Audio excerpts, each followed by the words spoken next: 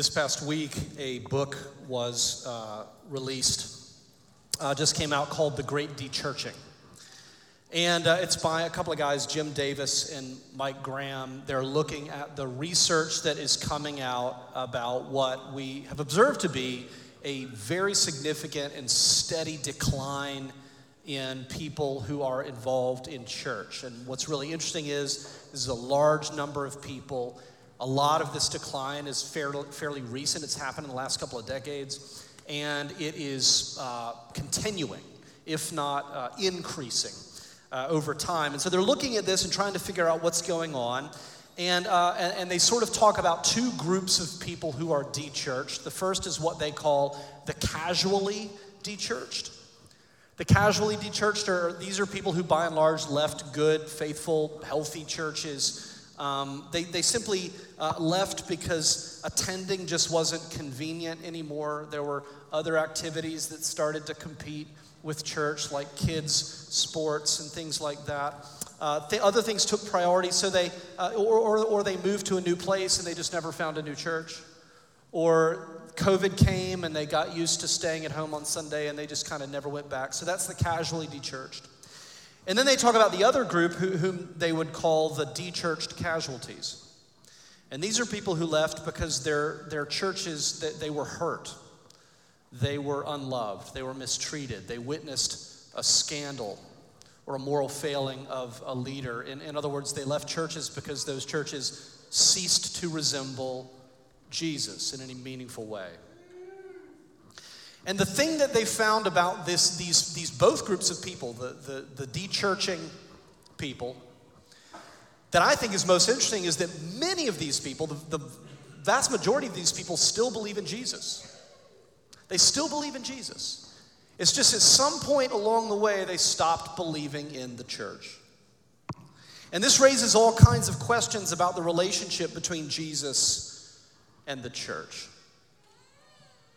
People who say, I want to have a relationship with Jesus, but I think my relationship with the church is done.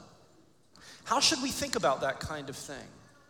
But if I can sit in my living room and pray and know that through Jesus Christ I can have direct access to the God of the universe, why trouble myself to throw on my clothes, to wrestle my kids into their clothes, to maybe fight and argue and bicker and threaten consequences all the way to the front steps of the church, to walk in 15 or 20 minutes late, trying to find a seat, wrestling my youngest? Why go through that? What's the relationship between Jesus and his church? In the lectionary this week, we're looking at Matthew chapter 16, verses 13 to 20. This is the first mention of the word church in the Gospels, which is interesting. And we're going to see what we can learn from this as it relates to the questions we're asking this morning. This narrative breaks down into three parts. We're going to see a pivotal question, a foundational answer, and then an eternal promise. Let's pray. Lord, we thank you for your word. We thank you for your Son. We thank you for your church. Lord, please bring all three together this morning. We are here for whatever other reason we walk through this door. We are here to hear from you. We ask that through your written word, you would bring us face to face with the living word. He's the reason that we're here. We pray that this would happen by your grace through the power of your Holy Spirit for your glory. Amen. So first of all, a pivotal question. Verse 13 says, Now when Jesus came into the district of Caesarea Philippi, he asked his disciples, Who do people say the Son of Man is? This is interesting. He says, now when they got to Caesarea Philippi. Now, why would that trigger this question? Well, if you know anything about that area, it was a very pluralistic area. It was an area that was full of pagan temples to all kinds of various deities. In the grotto under the mountain nearby was said to be the birthplace of the god Pan, who was the most famous fertility god in that ancient world, in that part of the world. This was also said to be the mouth of the River Jordan. Also, there was a huge gleaming marble temple that had just been recently erected to honor the emperor, because worship of the emperor was something that was happening as well. And so all of these different sort of rivers of various religions this is a confluence of all of these various religions, all coming together in this area. And so at this kind of nexus of spiritual traditions and allegiances, Jesus says, who do people say that I am?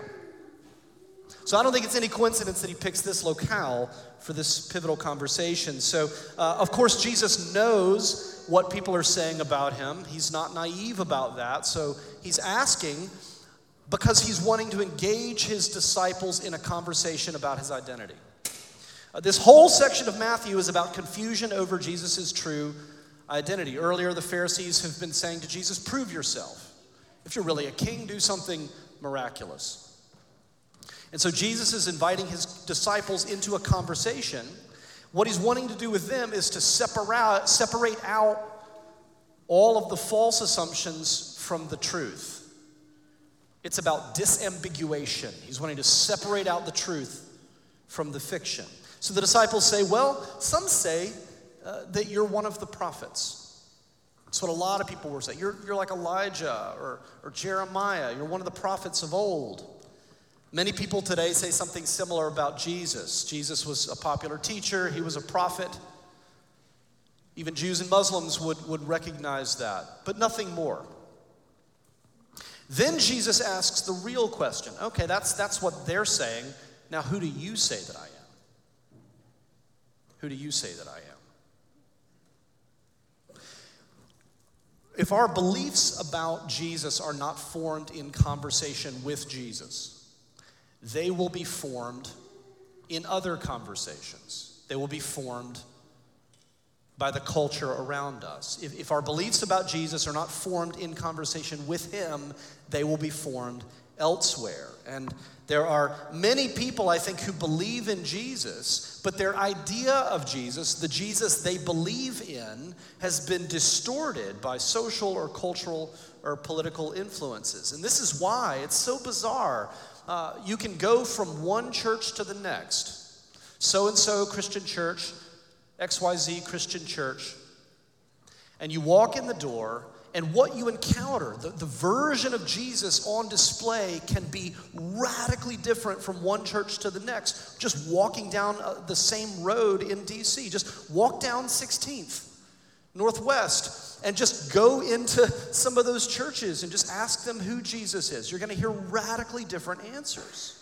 One church might represent Jesus as someone who is calling us as a nation to repent of our immorality and return to traditional family values. They would talk about how all of the hardships that we're facing now as a country, that is God's judgment on us for leaving our Christian roots. And then you would go to another church and they would talk about Jesus as a bastion of unconditional love and acceptance who affirms everyone in their life choices no matter what. You'd have one church who believes Jesus established the United States as a Christian nation, and that the U.S. Constitution is a divinely inspired document like the Bible. You know, a survey in 2021 found that 1 in 5 Americans believes that. 1 in 5 Americans believes that the U.S. Constitution was divinely inspired.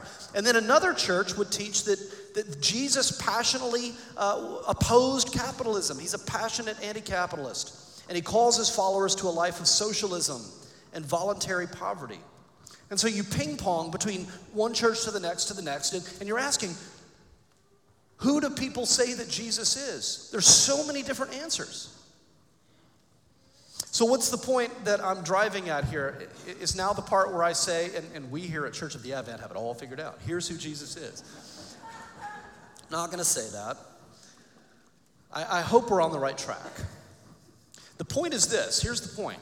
It's for all of us. We have to continually seek to understand Jesus by being in continual conversation with him through the scriptures. Because if we don't, we open ourselves up to all kinds of distortions. So our desire to know the true Jesus, the Jesus who has revealed himself through the scriptures, that has to be an ongoing conversation of refining and refining and refining, of separating out our assumptions and separating out the gossip and the rumor from the fact. Jesus, the real three-dimensional Jesus that we see in Scripture, defies categorization. Defies categorization. Earlier in Matthew's gospel, we see him doing things like this. We see him saying that our righteousness should exceed that of the Pharisees. We see him saying that if we even look lustfully at someone, we've committed adultery. We see him saying that if you harbor anger against someone, that it is as though you have murdered that person. And so you look at those places, and then you begin to draw some conclusions. Well, clearly Jesus came to reform us morally. He's a moral reformer. He's calling us to this standard of righteousness. But then you look at other passages in Matthew, and you see him protecting a woman who's caught in adultery. Protecting a woman caught. You see him partying with notorious sinners and reprobates, eating and drinking late into the night with them. And then you start to say, well, maybe Jesus is more of a, about tolerance and inclusion and acceptance, because look, he seems to love everybody and welcome them as they are. And maybe Jesus is really about inclusion and affirmation. And as soon as you start to say that, then you see him saying, hey, no one can come to the Father except through me. Or, I didn't come to bring peace in the world, but a sword, and families are going to be divided against each other because of me.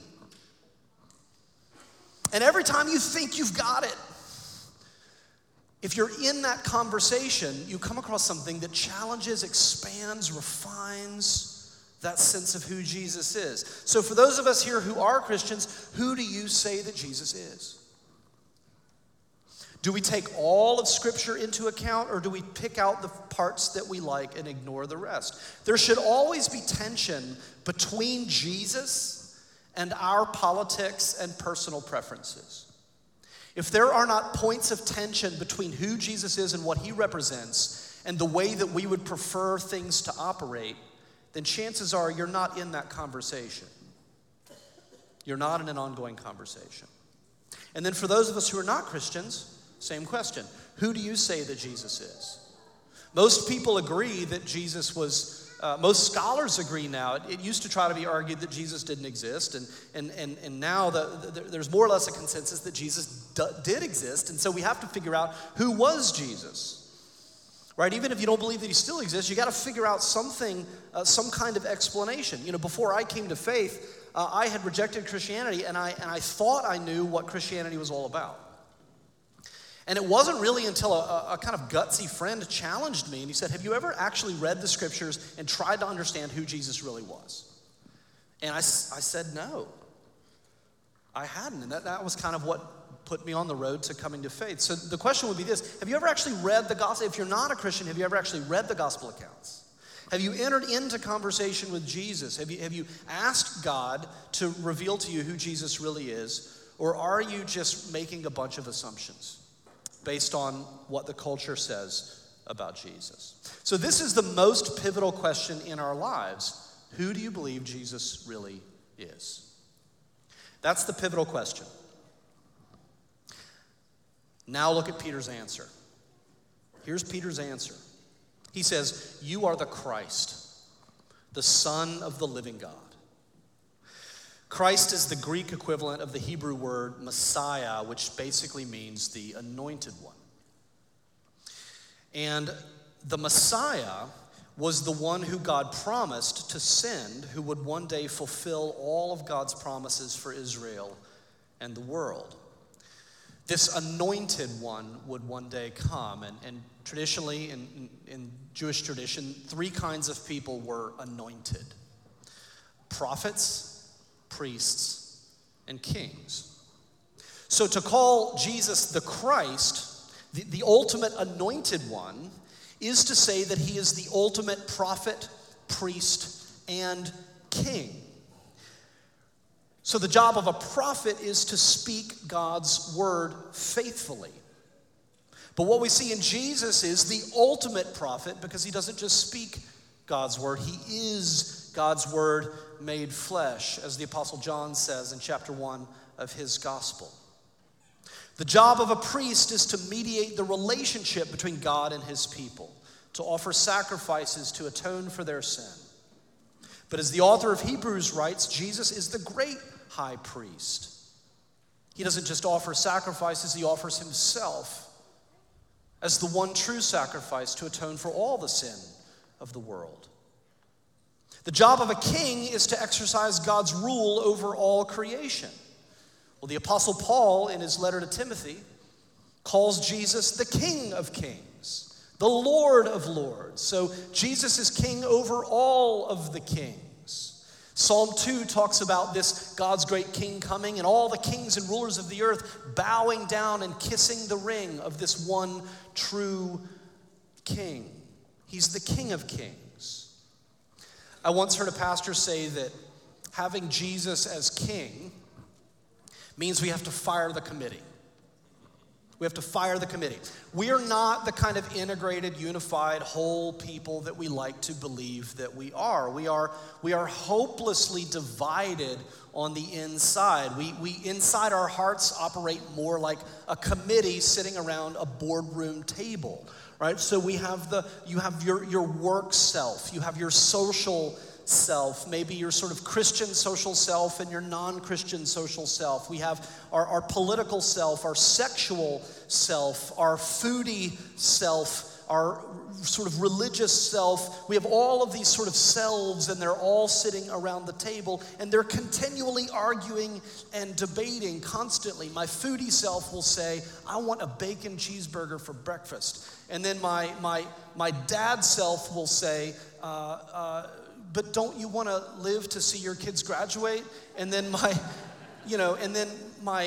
marriage self will look over and look at the look that my wife is giving me as I suggest that for breakfast. And then my work self says, I don't want to have a food coma by 10 o'clock in the morning. And all of my selves are arguing about this decision. And we're divided. We are constantly divided. And so when we accept Christ, to use that language, it can be very tempting to just give Jesus a spot on that committee. Now that you're here, Jesus, we have a chair for you. Come join us at the boardroom table. And Jesus gets a voice, and Jesus gets a vote, and Jesus gets one vote. And sometimes Jesus might prevail, and other times Jesus might get outvoted. The only way to accept Christ as king is to fire the committee. Because Jesus didn't come to sit on a committee. That's not what kings do. Jesus came to rule over us, to rule over every aspect of our lives. And so the only way to accept Christ is to say to Jesus, listen, I've tried life by committee, and it doesn't work. I want you to have the only vote. I want there to be one vote, and you get it. I want you to have the final word over every aspect of my life. Whether I like it or not, I want you to be in control. I want you to take over. That's what it means to acknowledge Jesus as the Christ and the King of our lives. Some of us, I think, here may want to attend church. I mean, we're here, so obviously, at least for today, that's true. But maybe we resist the idea of joining a church, becoming members of a church, being confirmed in a church. We resist having to agree on and sign a statement of faith, probably because of social or cultural issues. And listen, on one level, I get it. I get it. But I also want to push you on that. I want to suggest that with all due respect, your issue is not with the church. It's actually with Jesus. There could be this deep down resistance to Jesus having the final word over every aspect of our lives. We're happy to have him on the committee, but really uncomfortable with him as king. Because then we have to agree to and affirm that he said and taught and represented things that make us deeply uncomfortable. It's much easier to keep the debate going on around that boardroom table. It's much easier to be kind of perpetually undecided. Because as long as the debate is ongoing, we don't really have to commit to anything. It doesn't really cost us anything.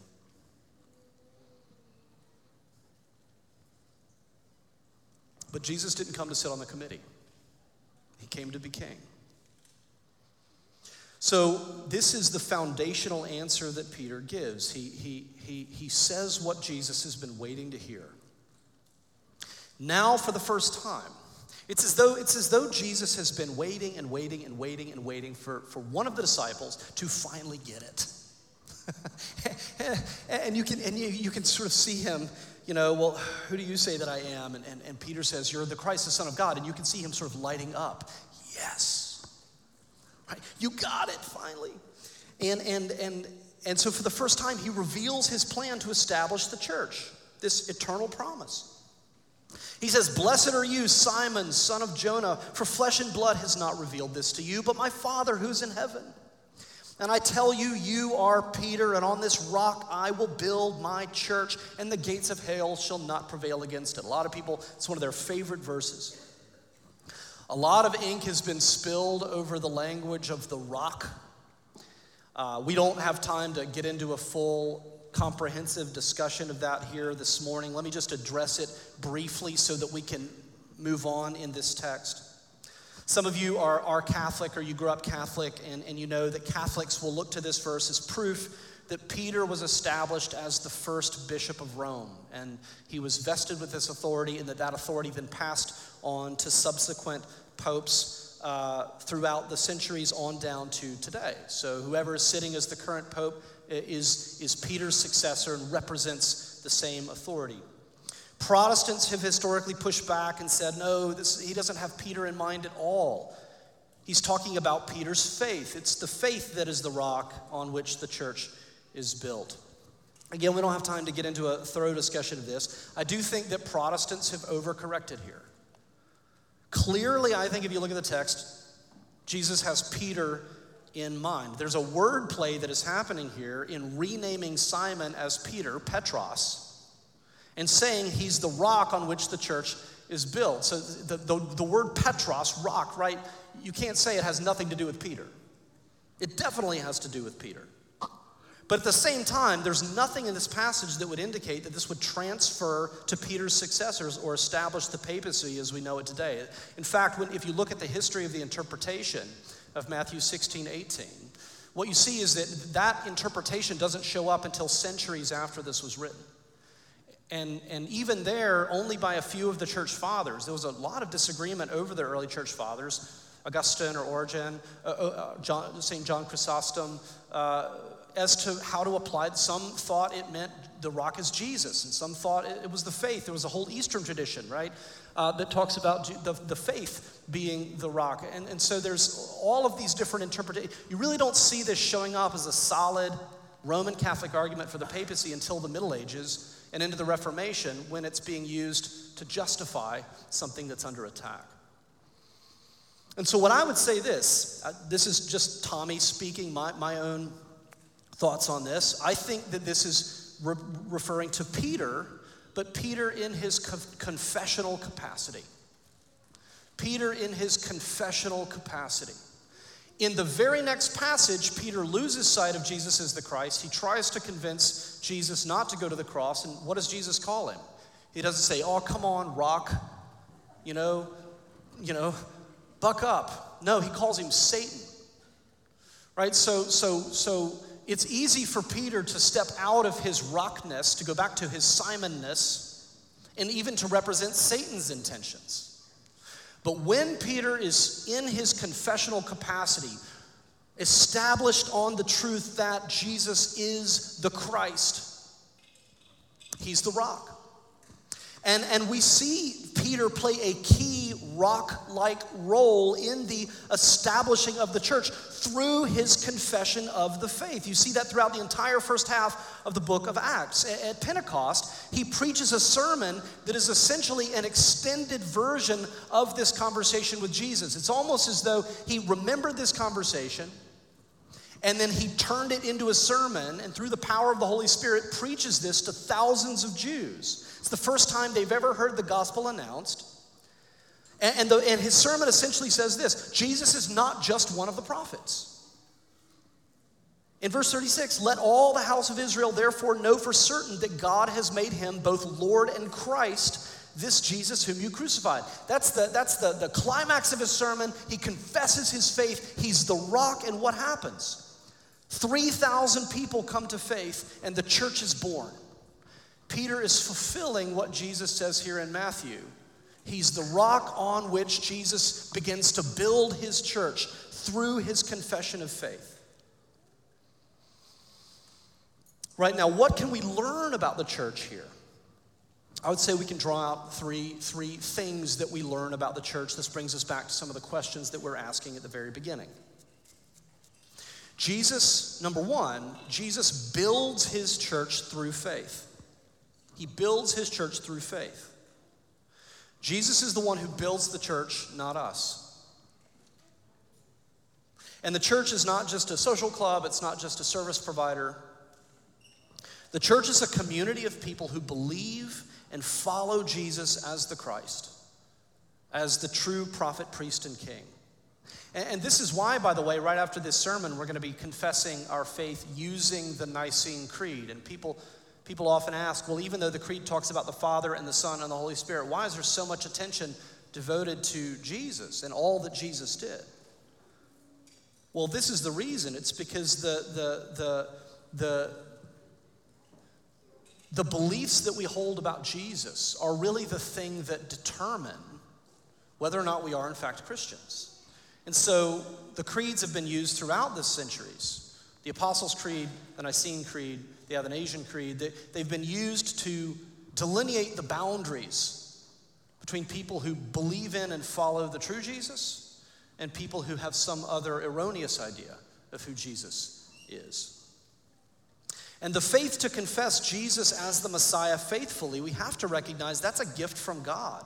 Jesus says, flesh and blood has not revealed this to you, but my Father who is in heaven. No one can be intellectually reasoned into the faith. It's not just sitting down with somebody and with the creed and the Bible and saying, you have to believe these things. No, we have to be brought into this through the work of the Holy Spirit in our lives. So if there's somebody in your life who you're burdened for them because they just seem closed off, it's come up and they're hardened to the church. They're hardened to Christians. They would never set foot. It's easy to think and invest our time in what are the right arguments? How can I get the right apologetics that will really get through to this person? And listen, there's a place for that. But I hope that you're spending at least as much time praying for that person. Praying that the Holy Spirit would do what Jesus himself says no human being can do. God has to open hearts. So number one, Jesus builds his church through faith. Number two, Jesus promises that the church will last forever. He talks about the gates of hell. That's a Jewish phrase that means the realm of death. What he's essentially saying is this: the church is going to last into eternity. Governments are going to come and go. Administrations are going to come and go. Nations are going to rise and fall. The church, the communion of people who confess Jesus as Messiah and Lord, will last into eternity. It will last. It's the only institution that will last into eternity. So you read books like The Great Dechurching. I think it's an extremely helpful book, and I think it's extremely helpful for understanding this particular moment in history. But it's easy to become kind of Chicken Little-ish as we look at these numbers and to run around panicking. And is this it? Is this the end? Is the church going to collapse? Absolutely not. History's filled with times of growth, times of decline. We had the Great Awakenings in our country, a huge increase in the number of Christians, and now it's in decline, right? It goes up, it goes down, it goes up, it goes down. You know where the church is really growing massively right now? Not here, in the global south. That's where it's growing. Just because it's not happening in our country doesn't mean it's not happening. It means maybe, in fact, we need to be in decline for a while as a church to remember who we really are and why we're really here.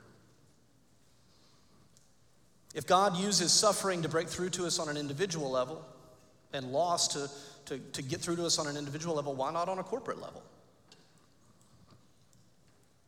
Right, so Jesus promises the church will last forever. And number 3, and this is the one that can make us squirm a little bit, Jesus entrusts the church with his authority.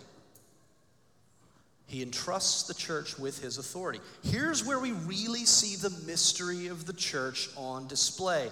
Jesus calls Peter, and then later in chapter 18, he actually restates this to all of the disciples. It's not just Peter, to act as stewards over the church. The steward holds the keys to the church. When the Pharisees and the scribes, when they were holding the keys to God's people, they slammed the door in people's faces. And Jesus says, I'm giving you the keys now, and I want you to fling them wide open. I want you to preach the gospel everywhere you go. And he gives them authority. He delegates his authority to them. He uses this language of binding and loosing. That's a technical reference to what the rabbis would do.